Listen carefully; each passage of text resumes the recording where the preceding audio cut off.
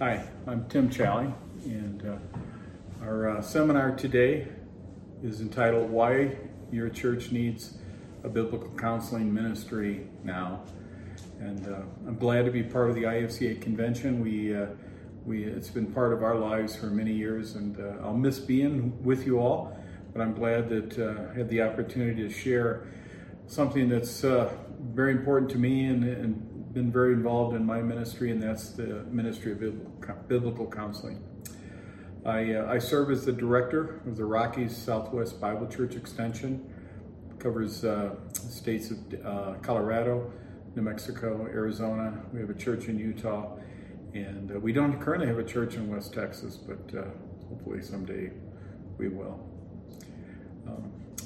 It's very important today's day, the needs of our churches throughout the United States as we face trials like we haven't seen in years. The pandemic that has swept our nation this year, and now the social unrest that has gripped our nation, that the truth of the Word of God be near and dear to us as believers. And as we reconvene as churches to meet, to offer biblical counseling to people who are hurting, because it's only through the truth of God's Word that real freedom, real growth, real blessings can come. So I'd like to just take these few minutes and share with you what's on my heart. I'm going to open in prayer here. Lord, thank you for the truth of your Word. We thank you for the opportunity to share and to speak and to gather this way as the body of Christ. Lord, I just pray you'd be honored in our time together. May Jesus Christ be praised. In his name we give thanks. Amen. So I was very happy to see the theme this year, taking every thought captive. And when it comes to the area of biblical counseling, taking our thoughts captive before the Lord, not that we would take them, but we would give our thoughts founded and grounded in the Word of God and Scripture, and then how should we respond to that in a biblical and godly way. And every church has needs, spiritual needs, physical needs, emotional needs in a lot of areas. And the counseling from godly people, rightly dividing the word of truth, can be so encouraging and helpful to churches.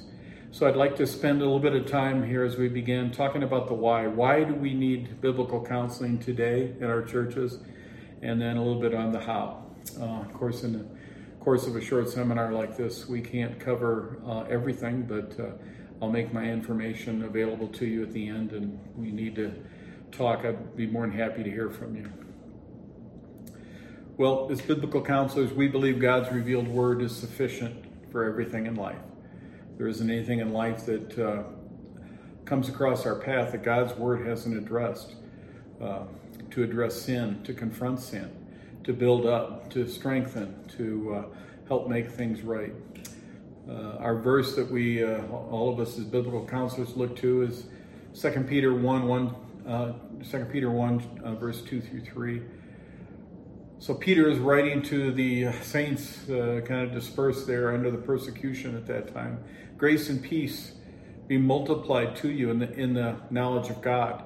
It begins in the knowledge and the understanding of God as he's revealed himself to us through his word by his Spirit, and of Jesus our Lord, seeing that, here's the key phrase here, his divine power has granted to us everything pertaining to life and godliness through the true knowledge of him who called us by his own glory and excellence. God has given to us everything we need in his word, everything pertaining to life, and as believers in Jesus Christ, to pursue godliness, to be sanctified and separated from the world, in the world, not of the world, through the power of his word. A statement that I've heard many times, and I agree with, is you don't want to be a church that just provides biblical counseling. You want to be a church of biblical counselors. To have the opportunity to, not just the pastor, not just the elders, but even lay people who are well-versed, well-taught in the Word of God, and to be able to teach other people. We think of Colossians chapter 1, verse 28, a verse that I love and a great truth in Scripture. We proclaim him as Christians and as pastors and as Bible church people. We proclaim Jesus Christ admonishing every man, teaching every man with all wisdom, so that we may present every man complete in Christ. That's our goal. Every man, every situation, every walk of life can be strengthened and built up through the power of the gospel, through the truth of God's word. And we want to present every man complete in Christ. We will do that, or we can do that, as God would lead and God would provide through his word. So what is biblical counseling? Biblical counseling is the process where, this is kind of a definition, where the Bible, God's word, is related individually to a person or persons who are struggling under the weight of personal sin and or the difficulties of suffering. Do we have that in our world today? It's everywhere. It's our neighbors, it's our family, it's our cities, it's our towns, it's our states. Everybody is struggling under this weight of personal sin. Our eyes are no longer, in many respects in our community and our nation, on the Lord or the things of the Lord. We've replaced that with the views of ourselves, our wants, our needs, our desires, so that he or she might realize genuine change in their inner person to be pleasing to God. And there's the key there, is that we want to have people understand and realize change that only the power of God and the truth of his word can bring. Romans 12:2, a great verse, challenge to all of us. And do not be conformed to this world. Be not shaped to the image and the thought process and the desires of this world, but be transformed by the renewing of your mind. Change begins in the mind and the heart, so that you may prove what the will of God is, that which is good and acceptable and perfect. That's our goal as biblical counselors, to help people understand their needs, to provide truth that will help them change, have their minds in tune with the word of God that will then change their heart, their actions, and their beings. True believers, as God's people, should always counsel, we say, nouthetically. The word itself is biblical. It comes from the Greek verb noteo. The word used primarily by the Apostle Paul is translated admonish, correct, or instruct. And this term, which probably best describes biblical counseling, occurs in several New Testament passages. Here's one from Romans chapter 15. And concerning you, my brethren, I myself also am convinced that you yourself are full of goodness, not the world's goodness, not as the world would see us, but as God would see us, filled with all knowledge and also able to what? Admonish or counsel one another. We want to be able to come alongside of those people that we love, those people that are followers of Christ, and to admonish and counsel them. 2 Timothy 2:2, familiar verse. These things which you've heard from the presence of many witnesses, entrust these to faithful men who will be able to teach others also.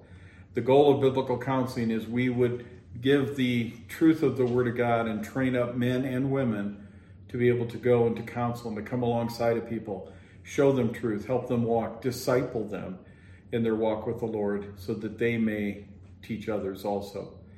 So that's why, going back to the statement, we don't want to be a church that offers biblical counseling. We want to be a church of biblical counselors.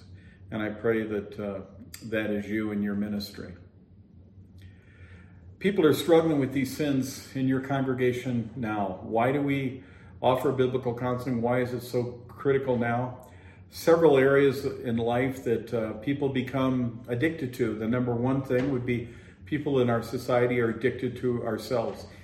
We want to please ourselves. We want to direct ourselves. We want to plan for ourselves. It's all about ourselves and maybe our needs within the family. And really, though, our needs are spiritual needs. But people are struggling with things. Sports. In this pandemic we've experienced this year, there's been a real dearth of sports. It's gone away. And yet people love sports. They love, sometimes they work their church schedules around sports. Sports becomes their addiction. Sports becomes their God, their children's gods. A very troublesome area in our nation, the whole thing of competition. Of course, then there's substance abuse in the area of alcohol. Alcohol is so prevalent and so common in our society, and even in our churches and our church families, alcohol abuse has become really rampant. I found it interesting during the pandemic when we were in the process of closing down society, at least here in Colorado where we live now. Initially, the governor shut down all the alcohol stores, or all the bars and all the liquor stores, and then they rescinded that and had to open those up. They found people were that struggle with alcohol addiction were suffering all sorts of physical ailments, emotional ailments.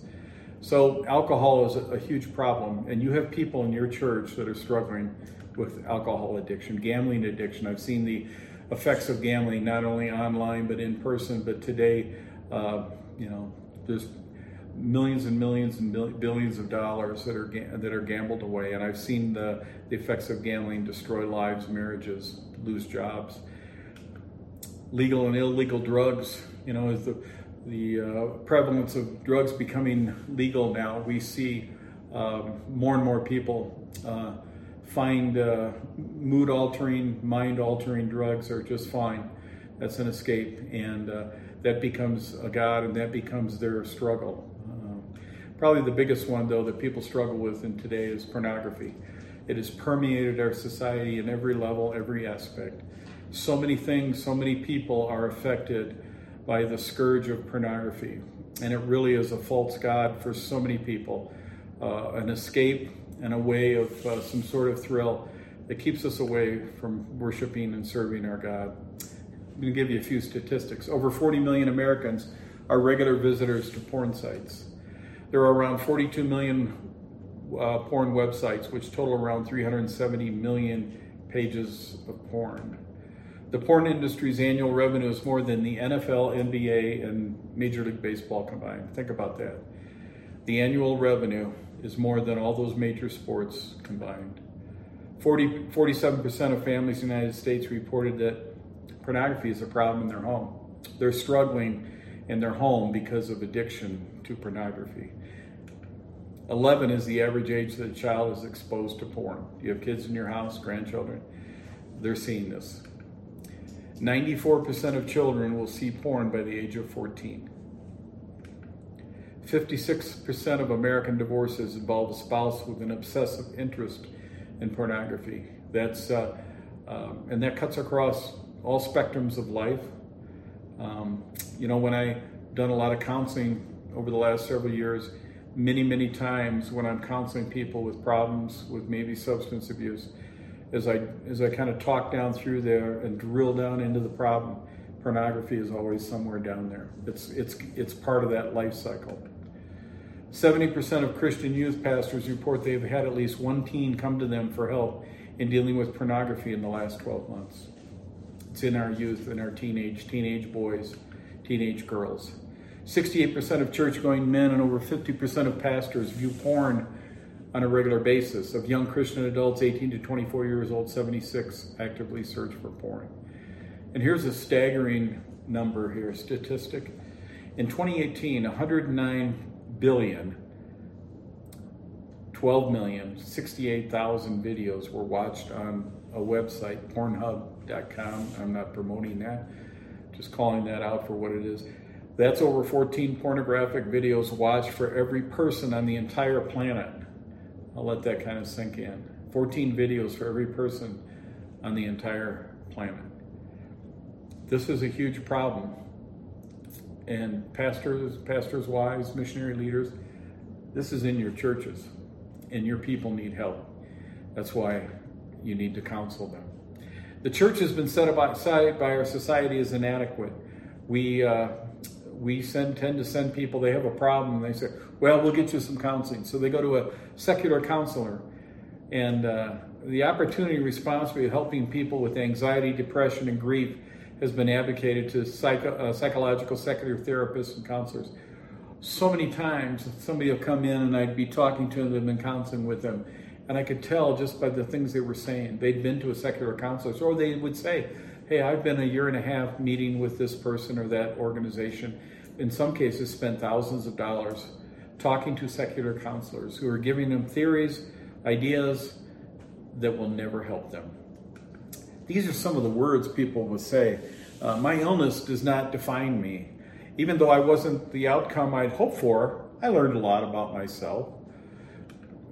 I believe in myself. I am who I choose to become. This is the way God made me. And that's a cry I'm not going to change. I'm somewhat happy the way I am. And my self-talk isn't working. What do all those statements, and I've heard all of those in my counseling time, they're all about I, they're all about me, they're all about my. They're not about God. They're not about freedom. They're not about victory over the things that are destroying our lives. People come to you and they'll say, I have anxiety, I have depression, I'm sad, but they don't want to turn to the only relief that they would ever be able to find, and that's Jesus Christ. The church, instead of holding ground on biblical truth, has acquiesced and surrendered its position to secular theories by theorists. So who are these guys? Okay, psychology has over 250 competing theories of mental health. They're everywhere out there. You've heard them. You've probably had people share these with you. You learned about them when you were in college, maybe. Remember this guy, Sigmund Freud? He said man is an instinctual animal whose aim is to please himself. He was psychoanalytic. He said, we can figure it all out. We'll analyze and psychoanalyze people and assign different names to some of their conditions, and then we'll be able to help them understand who they are.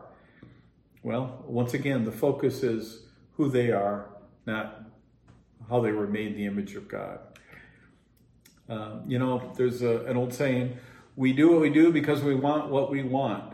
And that's so true. The inner man is desiring to serve himself, serve herself, and find pleasure in some way. And that's the sin of idolatry of self. Abraham Maslow, interesting guy, his hierarchy of needs determines man's basic motivation. He said man is motivated and desired and has needs that he desires to fulfill. And so in his counseling or his theories of psychology, if we could address man's needs, then we could smooth out man's desires. And so interesting concept. It's not well thought of today. Here's a guy, Mr. Pavlov. He said man's an animal. He's trainable, who can be conditioned and trained.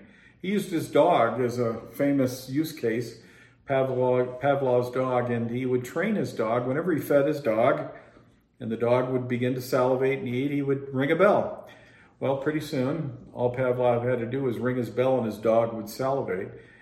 He said humans are the same way. We can train them. We can be trained instead of being, irresponsible adults. We can be trained to be good adults. Here's a guy you all know, Mr. Rogers. He says man is basically good and is improved by discovering hidden potential. He was a behavioralist. Well, it wasn't this Mr. Rogers, it was this Mr. Rogers, Carl Rogers, and he was kind of the father of the behavioralist movement in psychology. And he said, every man has good potential. We can train them how to be good. And then, of course, the follow-up to him was a guy named B.F. Skinner. Man is a conditioned animal who is a product of his environment. We can train ourselves on how to behave. And really, these last two folks, Rogers and Skinner, a lot of today's psychology that is still being used comes from some of their theories and their practices and their teachings. And that has permeated the church and permeated even the Christian counseling society and professionals that you would go and pay money to see. The Greek suhe, where we get psycho, is a study of the soul. And theology and psychology are in conflict over the soul of man. They come at it from two different ways. Some people, hold that soul. Of course, some of the behavioralists feel like we don't have a soul, but they both address the fundamental issues of meaning and value. What is this worth? Why am I here? All these questions. Well, as a biblical counselor, we can share with our people, share with our counselors. The hope that we have is that we're here to glorify God. That's the purpose of life. And God has created each one of us in a unique way to serve him. I love this passage in 2 Corinthians. For we know that our earthly house, this tent, is destroyed. We have a building from God. We are confident, yes. well pleased rather to be absent from the body, be present with the Lord. How many of you have thought and said over the last few months, "Come, Lord Jesus, we desire our heavenly home," and yet God has us here for a purpose, and that's to live sanctified lives as examples, as testimonies as to what God has done in our life. And this tent, this earthly tent, contains the soul of man that God planted in us and that will live forever. Man is made by God and accountable to God because that which is known about God is evident within them. For God made it evident to them, so they are without excuse. I've kind of squeezed a couple of verses here from Romans chapter 1. We are without excuse because we're made by God. We see God in all of creation. We see the visible, and then we have the non-visible evidences of God from His Word and His Spirit. We are accountable to God. That's a very important point in our counseling. The flawed psychological premise is that man is good, man is trainable, man is responsible. Back to our friend Abraham Maslow, he said, "As far as I know, we don't have any intrinsic instincts for evil."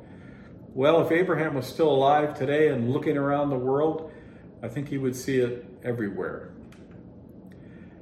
Genesis chapter 1, we were all made in perfection. We were made in the image of God. And let us make man in our image according to our likeness. So God created man in His own image. He made him male and female. And we were made in perfection. But of course, sin, Romans chapter 5. Therefore, just as through one man sin entered the world, and death through sin, so death spread to all men, because all sinned. We have all fallen short of the glory of God. We are a fallen people, and now we need God. We need His grace. We need His mercy. Romans chapter 3, there is none righteous, no, not one, none who understands. There's none who seeks after God. This is the role of the biblical counselor, to present the truth of God, to bring the hope of the gospel to the counseling room, so we can help people find hope instead of looking inward to look to Jesus Christ. So that very briefly is the why. Again, for the sake of time, kind of had to crunch that together. But I'd like to take the second part of our time together and talk about the how. We understand the need for biblical counseling now. How do we put that in place in the local church? A lot of different ways to do that. But as we focus in, there's basic needs that we can address. I'll spend a few minutes talking through that. So how? Some statements as we begin there. Counseling is about helping people to change biblically. When people come in and need to counsel, they're looking for change. They are dissatisfied with where they're at. They're depressed at where they're at. They're carrying anxiety and guilt. So many people carry guilt. Oh, in the past this happened, or it's a blame game. When I was a child, this happened, and I blame that. You know, we're all people that have come through the hands of God. God has created us uniquely and individually for His purpose. Psalm 139. The change we are seeking is unique and life-changing. It can only come through our Savior. Unbiblical approaches to change, we call sanctification, will impede spiritual growth.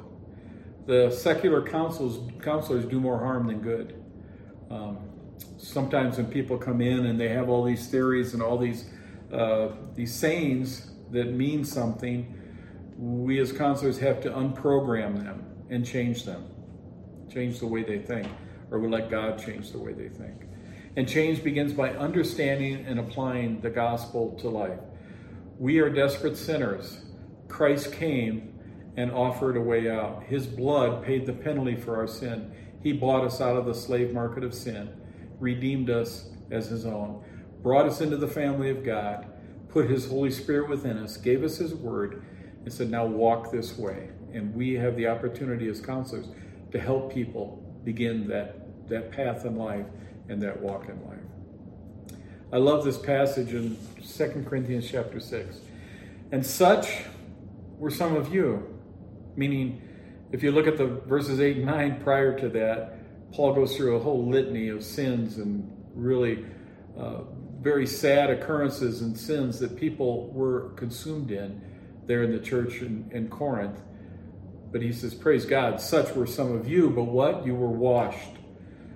You were sanctified. You were justified, declared righteous in the name of our Lord Jesus Christ and in the Spirit of our God. We have been set free from the penalty of sin and death. As a pastor, a biblical counseling pastor, one of the things that I really enjoyed as part of our ministry was an addiction recovery ministry. We used the material and the program from Reformers Unanimous, came out of a church in Rockford, Illinois. And we ran that program for almost 7 years while I was there. And now I'm here in Colorado as the excuse me, I had a little sip of coffee here. As the director of the Rocky Southwest Bible Church Extension. I look back on my days as a pastor there at Liberty Bible Church in Eureka, and I loved our recovery ministry. Why? Because that's where I saw God do amazing things in the life of people. We saw this verse played out in the hearts and lives of people over and over again. Now, there was also some disappointments. There was people that weren't able to overcome the sins that beset them. I'll tell you a little story here. Here's a couple here, Tim and Angela, and at one point they were engaged. And let me talk about Tim here. Tim was a young man that came to me and said, I need help. I said, great, I can help you, or at least God can.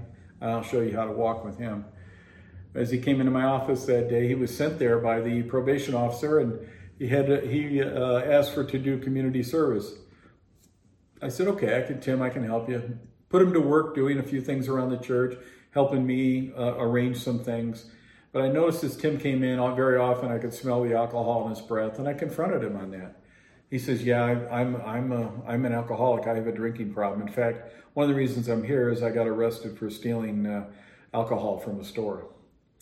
Well, I worked with Tim for a while. He came to our RU program, but it soon became apparent that Tim was really in bad shape. There's a program through Reformers Unanimous in the town of Rockford at their headquarters, a men's home and a ladies' home, and men can go there and they give you a very structured lifestyle, a 6-month program using the same material that we used as part of our addiction recovery program. And I took Tim to Rockford. He almost didn't make it. He ended up in the hospital a few days after he was there, going through extreme alcohol withdrawal. But he came through that and then actually did fairly well. He completed the program in 6 months. He came home, back to Eureka. He had been saved, baptized there at the church there in Rockford, and he was ready to serve the Lord. I was able to arrange for him to get a job. He was a cook, a very good cook. And things went well for a few weeks. He came to church, he sang in church, he was part of our RU program, and then he started missing in action. I said, where are you, Tim? Where are you, Tim? Well, when he'd come back to Eureka, he had moved in with his alcoholic father, and before long, he was drinking again. Lost his job and almost died. He called me one day. He was on the way halfway between where he lived and the hospital there in Eureka. He said, I'm on the ground, I can't make it. It was January, it was below zero. I got in my car, picked him up, took him to the emergency room. He had a blood alcohol content of over 3. The doctor and nurses says, I don't even know how you can be awake. Well, we got Tim dried out, took him back up to Rockford. He went through another year of the program, did well, came back. Again, helped him get an apartment, helped him get a job, but real soon after that, he started drinking again. On May 3rd, 2019, Tim went to be with the Lord. His aorta exploded, he had a massive heart attack, and he died. I know Tim is a believer. We spent a lot of time in prayer and fellowship together, but he couldn't overcome these things this addiction that drew him down. Let me talk about the other person in the picture, Angela. Angela came to us. My wife Nancy and I counseled with me.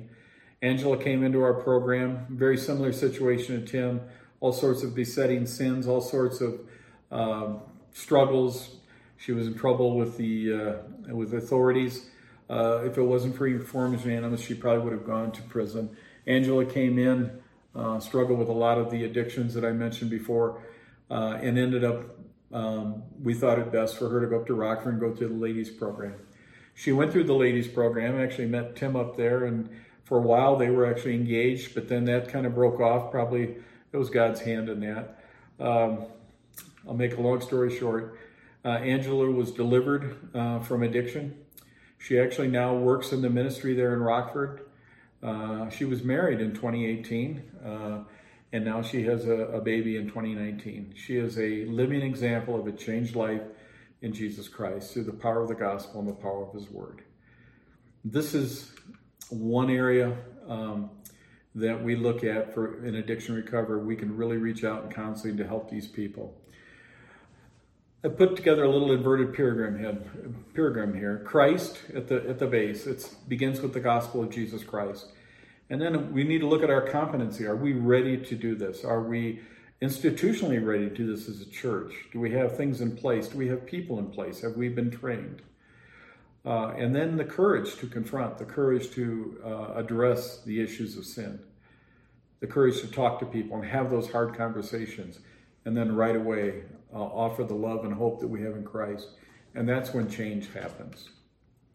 So as we begin our counseling, it begins with Christ, who is the living Word of God. I love the passage in John chapter 1. In the beginning was the Word, and the Word was with God, and the Word was God. And all things come into being through him. In him was life, and the life was the light of men. The light shines in the darkness, and the darkness did not comprehend it. We, as biblical counselors, are holding out the word of life to people who are struggling. They're wandering in the darkness. And it begins with the gospel. So many times people would come to see me, and we'd start a counseling process, and I'd come to the realization, this person doesn't know Christ. They're not a true believer. And so immediately that counseling session would turn into evangelism. And I had a captive audience. I was able to share Christ with people, and I just counted all joy the number of times I was able to, in my office, kneel with people and watch them put their faith in Christ. And then that begins a new road, a new path in life. 2 Timothy chapter 3, again, a passage that we're familiar with. All scripture is given by inspiration of God. It is the word of God. It's profitable for what? Doctrine, for reproof, for correction, instruction in righteousness. It tells us what's wrong and how do we need to change. Then how do we stay right? It's doctrine, reproof, correction, instruction. So that what? So the man of God may be complete. Our goal in counseling, every man be complete, thoroughly equipped for every good work. Not the mumbo jumbo of the world, not the feel good, what's in it for me, but how can I serve the Savior of the world who died for me? How do I, now that I'm a new life in Christ, I've been crucified with Christ. 2 Timothy chapter 3. It begins with the gospel, it begins with Jesus Christ. And then we must be competent to counsel. There's several books. One of them, Jay Adams, who's kind of the father of biblical counseling, wrote a book called Competent to Counsel. It's a good read. But what does competent mean? We have a church, we have a sign, biblical counseling. We try to do things a lot today with social media and some other things, and social media is good. What I found is we had a counseling ministry and a Reformers Unanimous Addiction Recovery Ministry.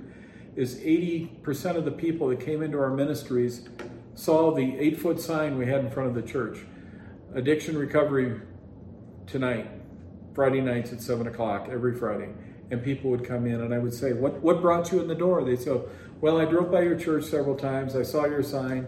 And finally I said, I need help. I'm going to come in the door. And so I would highly recommend a simple sign in a well cared for church and yard is very attractive. When that's where it begins. But competency is organized. Your ministry is organized. You are organized. You're offering excellent. You yourself are offering excellence. You know how to rightly divide the word of truth. It's inviting. Make your facilities attractive. Make them comfortable. Offer them comfort. People want to be well kept.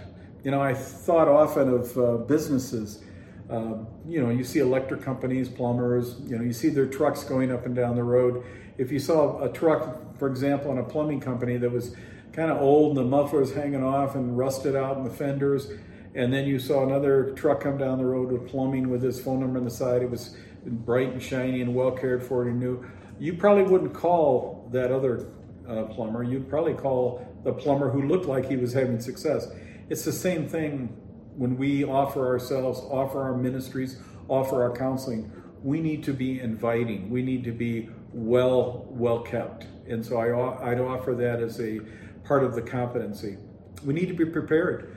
We need to be prepared for any situation that would come in. You know, oftentimes in counseling, I would always love the first interaction with somebody. Somebody would come in the door and knock on our church door and say, I need help. That happened a lot. Maybe it's happened to you. And I remember once a lady came in and, of course, we always had windows in our doors, make sure we were fully accountable. And then our admin was out in the foyer there. And she said, there's a lady here who needs help. I said, bring her in. I'm here to offer help. So the lady came in and she kind of cowered as she came in the room, and she kind of looked scared, and she sat down and I welcomed her and introduced myself and talked to her. And after about 5 minutes, she stood up straight and looked at me and said, I could take you. I was like, okay, well, I'm not here to argue and fight with you. But you never know what you're going to run into in a family situation, individual situations. We need to be prepared organizationally, facility-wise, and especially with the Word of God, and to know how we're going to handle a situation. Another very important part of this being competent is the opportunity to be structured. We need to have release forms that are legal. We need to have agreements. One of our agreements in my counseling was, if you agree to come in and provide counseling, we'll give you that free, but you're also agreeing that you're going to come to church. You're going to be here on Sunday morning. You're going to be here on Sunday night. You're going to come to our, if need be, our Reformers Unanimous. And people that would do that, what we're trying to help people understand in their lives is they need a structure. They need I call it a heartbeat for God. Every day you're reading your Bible, you're memorizing, you're going to church. Your lifestyle is changing. Instead of being focused on yourself, we're going to change that focus to the things of God. And then finally, the last thing is reliable. If you say you're going to do something with somebody and be available, you need to be available. And that's meaning, can't meet with you this week, got a baseball game or a soccer tournament or going fishing. No. And so part of competency is to be organized, inviting, prepared, structured, and reliable. But most of all, we need to make sure that we understand our commitment to this. Establishing a counseling ministry is a commitment, but it's crucial. If you're really going to help people in your town, it's not just having Sunday morning services. That's great. We need to worship together, where the family of God comes together. But to have a committed counseling ministry is to then begin to train people, to begin to train each other in how we're going to help others. It can't all be from one person. We need a team of biblical counselors. Certification and education is crucial. It's really kind of the stamp on your ministry. Association of Certified Biblical Counselors is an organization that I'm familiar with. I've been trained through their material. And then there's a couple other organizations that will feed people into the certification area. One is Faith Biblical Counseling in Lafayette, Indiana. I've been to their training sessions several years. I've been to them. And then also IBCD, Institute of Biblical Counseling and Discipleship. They're out of California, and they have excellent material. And I've used their material in my training as I have taught classes and helped people study and train to take the exams and to be certified. And IBCD also offers a pathway to be certified. Certification in education, Bible education, Bible college, it's crucial to be able to handle the Word of God correctly. Make sure your Bible isn't too thin. We need to know the text. And this is hard work, but it will pay eternal dividends. To be able to open the Word. Somebody comes in and says, I'm depressed. And we open our Bible and we go to a text. in Psalms and we say, David struggled with depression. Let me show you how this works.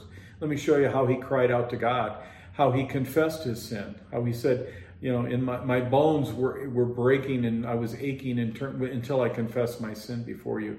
Those are great passages. And as people come in and have different needs and different anxieties and depression and addictions, we need to know where to go to the Word of God to show them hope, show them truth. Again, great verse, 2 Timothy 2:15. And I want to also read through 16 here. Be diligent to present yourself approved to God as a workman who does not need to be ashamed, accurately handling the word of truth. And that's what it is. It's God's word of truth. Verse 16 is so important to the biblical counselor. Look what it says. It says, but avoid worldly and empty chatter. Why? For it will lead to further ungodliness. If we're straying from the word of God, if we're using secular theories and man's ideas and story time and on and on and on, we are depriving our counselors of the truth. What will it lead to? Further ungodliness. It won't lead to sanctification. It won't lead to righteousness. It will lead to discouragement and more anxiety. Know your Bible. Know the text. It's hard work. It'll pay eternal dividends. With his word, we also finally need to have courage to confront. Just got a little scenario here. Somebody comes into my office, hey, Pastor Tim, I'm struggling with fill in the blank, whatever. And so I'd say, glad you're here. Are you reading your Bible? No. Have you prayed about this? No. Do you have unconfessed sin? Well, maybe. Well, so what's happened here is in 3 questions, we've been able to drill down really to the root issue here, which is sin.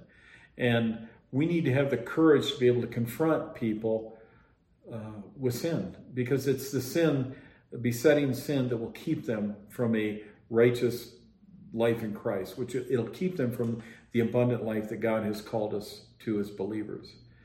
Paul wrote to the church in Thessalonica, now we exhort you, brethren, warn those who are unruly. We don't just shove it under the rug or ignore them. We need to warn them as children of God, as believers in Jesus Christ. They need to be told. We need to comfort the faint-hearted, uphold the weak, be patient with all. Warn, comfort, uphold, and be patient. That's biblical counseling. Jesus said, I am the vine, you are the branches. He who abides in me and I in him bears much fruit. For in Christ, we're this new creation in Christ. We're walking in the light as he is in the light. Jesus said, without me, you can't do anything. And so as people in our churches and have walked away from the truth and are out there striving in the world, they can't do anything good. They need to go back to the source, and that source is the Word of God and faith and walking in the light of the world in Christ. Counseling with Christ, competency and courage will produce godly change. I won't read this verbatim. This passage in 2 Corinthians chapter 7, Paul's poured his heart out to the people of Corinth. He gets to this passage, and we know the sins of the people of Corinth. We've read through 1 Corinthians. We've read through the beginning of 2 Corinthians, and Paul is exhorting them and warning them and rebuking them. And he says, though I caused you sorrow by my letter, I don't regret it. And as counselors, we can't worry about people's feelings when it comes to sin. We need to very gently warn them, rebuke them in their sin.